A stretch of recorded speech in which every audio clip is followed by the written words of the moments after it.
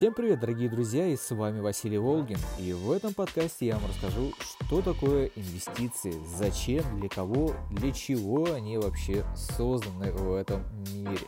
Что такое инвестиции простым языком? Это означает то, что вы вкладываетесь во что-то с целью получения прибыли. Как в бизнесе, так в инвестициях, в фондовый рынок, так и в личных финансовых планах. И чтобы понимать, друзья, что такое инвестиции и к чему они могут нас привести, давайте вспомним, что было 100 лет назад в Америке.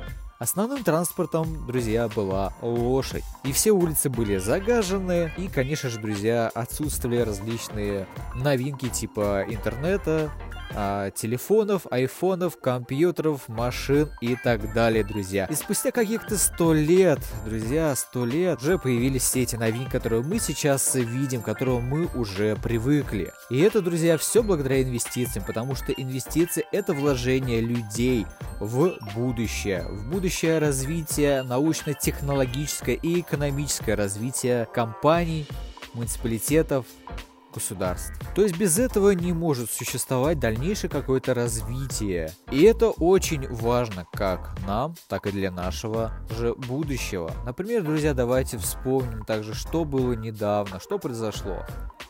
Полет SpaceX в космос. То есть первая коммерческая компания, которая достигла определенных финансовых показателей, которые были выгодны для полета в космос благодаря умам и инвестициям различных людей в данный проект.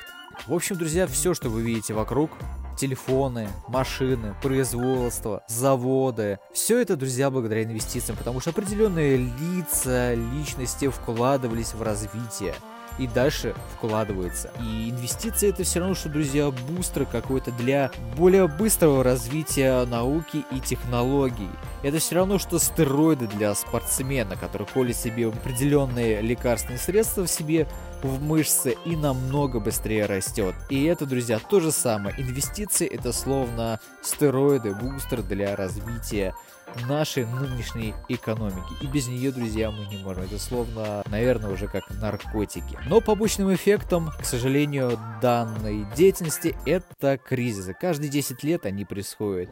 И это, друзья, одна из побочных эффектов инвестиций. И все же, друзья, какая структура у фондового рынка сейчас? Давайте представим пирамиду. Предлагаю начать с самого низа, где первый кирпичик — это инвесторы. Далее брокер. После фондовый рынок, и идет разделение вправо и влево, где справа это эмитенты, слева контролирующие организации. Кто такие инвесторы? Это лица, организации, которые вложились во что-то для получения прибыли в потенциале. То есть это, друзья, мы с вами. Далее идет брокер. Брокер — это всего лишь посредник в данной схеме. Почему так сделали? Да потому что системе это выгодно для того, чтобы контролировать нас. Но тем не менее, друзья, брокеры — это организации специальные, у которых есть лицензия, аккредитация на данную деятельность. Также это и банки, которые могут торговать, покупать, продавать ценные бумаги на фондовом рынке. Дальше идет уже сам фондовый рынок. Это место, где происходит торговля, купли-продажи ценных бумаг. Эмитенты — это организации, которые выпускают акции на фондовый рынок. То есть проходит определенный процесс IPO. Далее компания становится официально публичной. Также есть контролирующие организации, которые контролируют всю эту деятельность. То это счетная палата, это ФСБ и другие организации, которые контролируют всю эту деятельность, чтобы никто ее не нарушал. Потому что, друзья, нам нужно прежде всего понимать, что мы, по сути, в одной лодке с государством. Если брокеры будут косячить, если кто-то кого-то будет в этой сфере, именно в этой сфере обманывать, то инвестиций никому не видать. Поэтому, друзья, все это жестко контролируется. Какая существует стратегия инвестиций? Их, друзья, несколько. Я назову две основных. Первая — это спекулятивная, то есть с целью получения увеличения капитала. И вторая — это стратегия с целью получения пассивного дохода. подхода. По-первому, нам нужно купить более выгодная цена, то есть самая дешевая, и продать по более выгодной цене соответствующей. То есть купили дешевле, продали подороже. И на этом мы, друзья, спекулируем и зарабатываем соответственно.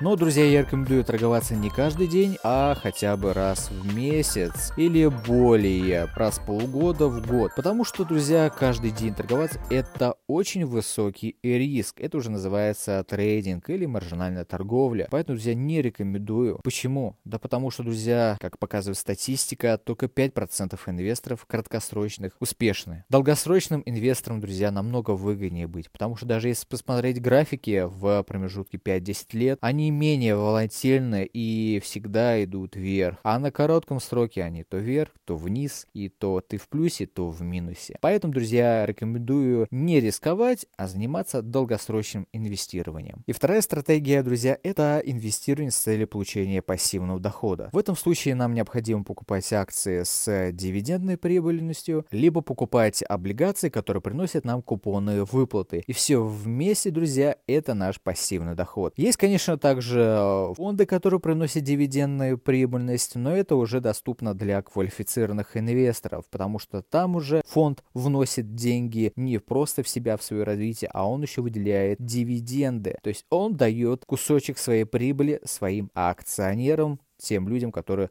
вложились в них инвесторы. И какая здесь суть? Чем больше вы вложите, тем больше вы в итоге зарабатываете. Получаете пассивный доход. И что самое примечательное, друзья, если вы будете инвестировать в долгосрок, если вы будете нацелены не просто на увеличение капитала, что это возможно 15-20% годовых и более получать здесь, но если вы будете еще нацелены на то, чтобы получать пассивный доход, друзья, то в перспективе через 15-20 лет вы можете получать такую сумму, что сейчас нереально представить. Это как минимум 150-200 тысяч ежемесячно. И это, по сути, будет ваша пенсия. Поэтому, друзья, надеюсь, прослушав этот подкаст, вы поймете, что это такое и зачем оно вам. И поэтому, друзья, я рекомендую заниматься инвестициями. Это, друзья, выгодно. И здесь намного меньше рисков, чем в других способах инвестиций.